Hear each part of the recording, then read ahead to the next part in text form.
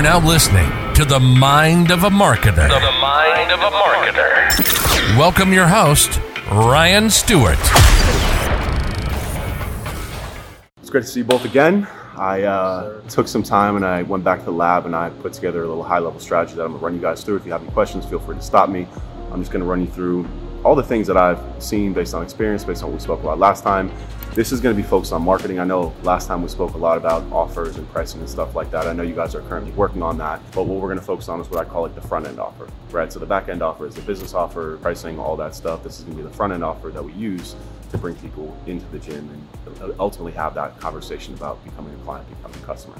So the way that I break down every marketing strategy that I work on is in 3 buckets: owned, earned, and paid. So what that means is that owned is things like your website, your social media profiles.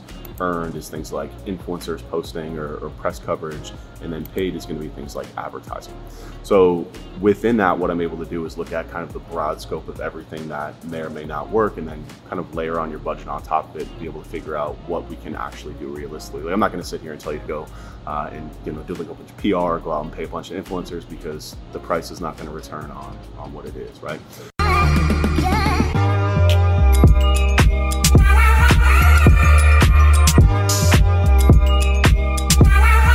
So quickly, what I'm going to do is just kind of run you through each one of those buckets, what I have in mind for you. And again, these are stripped down, simple, knowing what I know about you in the business, things that you can actually execute without having to go out and bring in a new hire or potentially bring in a very expensive agency. So starting with the own channels, there's 3 social media platforms that I think you would really benefit from. First and foremost, Instagram. You guys, I think, already do a good job on Instagram. I think if anything, maybe posting more once a day or 3 times per week, figuring out what that content strategy looks like, which I think Lou, I think you know exactly what to post. It's just a matter of probably bandwidth in terms of getting more content up and getting it more consistent, right? Specifically within that too is, and when we'll talk about more of the earned stuff, is getting other people to talk about the business, customers, influencers, stuff like that. I have a few strategies that I think we can deploy that will really help, because at the end of the day, your profile is only communicating to the people that follow you. The key is getting other people to talk about you too, which will also feed into the advertising, which we'll talk about in the paid section. So TikTok is another one. TikTok is one that I really like just because of the ability to get a lot of organic reach, right? Instagram's reach. There's actually a study that I saw that shows the basically percentage of your profile that actually content gets shown to. Instagram is 5%. 5% of people that follow you actually get your content. That can be raised a little bit if you have a very engaging profile, but Instagram is just like Facebook. It's a paid platform, right? You basically have to pay to play to really get everyone to see your content. So again, Instagram is kind of the central point because people use it so much, especially the people that come in here, they're posting their stories. It's a really, honestly, the best way to get more customers is getting your people activated in here to post and bring other people in and bring friends in, etc. But TikTok presents a very interesting opportunity because 118% of your follower base will actually get it. And that's because of the way that TikTok operates. The algorithm is completely different. The challenge is that it's very high level. It's much more viral, if you will. It's not as localized as Instagram is, but you have the opportunity now to build a presence there, to build a following. And then as it grows and matures, I fully believe that TikTok in 3 years will be what Instagram is 5 years ago. It's going to be a very big platform, very powerful platform. The nuances there in terms of content is very different. We can talk some specific TikTok strategies if you guys feel like you can deploy it, but it's obviously all video based. I think you can do a lot of tutorials. I think you can do a lot of kind of funny stuff that you guys do well and have some success there. The final one will be YouTube. That one's kind of like pie in the sky. YouTube is really good for like how-to tutorials. It's a really good way to build and posture the brand in a way that I know you want to, in terms of demonstrating your skill set as more of just kind of a gym that people come in and work out, but the science behind it, the mentality behind it, the how-to tutorials for how to do all that type of stuff. You being what you can do with video, I think that's a really good opportunity for you to build out that over the long term as well, especially if you want to go online, right? So basically with these platforms, it's an investment in the future of what you see the business, right? YouTube offers a tremendous opportunity to get in front of the entire world, as does TikTok.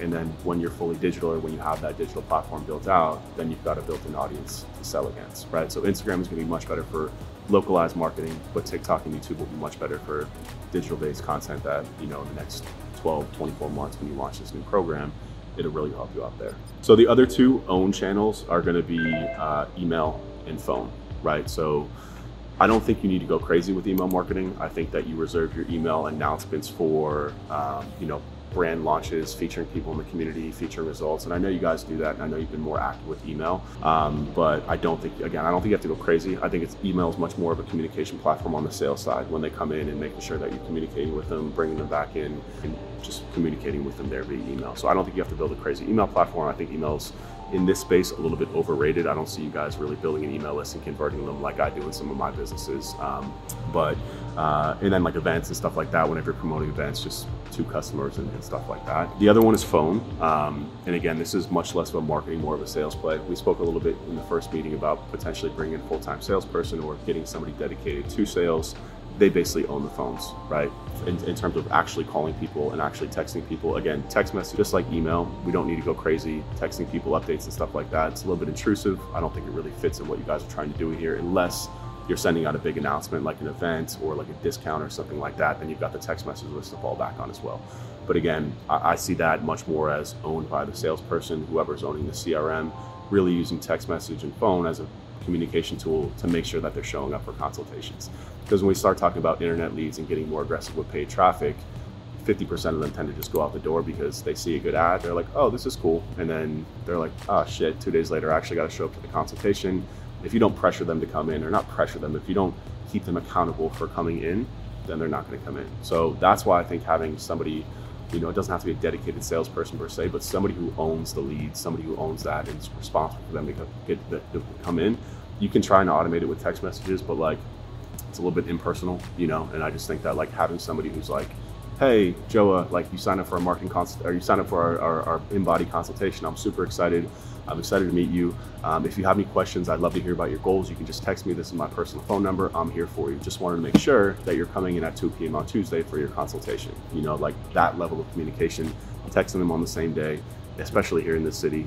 People are flakes, and if you let them go, then they'll just fly off into the wind. So that's really it in terms of own channels. Like I said, I didn't want to overload you with stuff. I wanted to keep this to a place where with the resources that you have now, you can execute that, right? So like Instagram, again, you already know that's a focal point. Just getting as active there as possible, potentially repurposing some of that content for TikTok. And then again, you've already got a lot of these workout videos built out that you could potentially put on YouTube, maybe just with some narration and kind of coaching on top of it. Stuff like that I think would be very effective. Email and phone, collecting them as when they come in as marketing leads, and then again, using that as much more of a sales tool to bring people in, keep them accountable, as opposed to just blasting them with updates for stuff that they don't want to hear.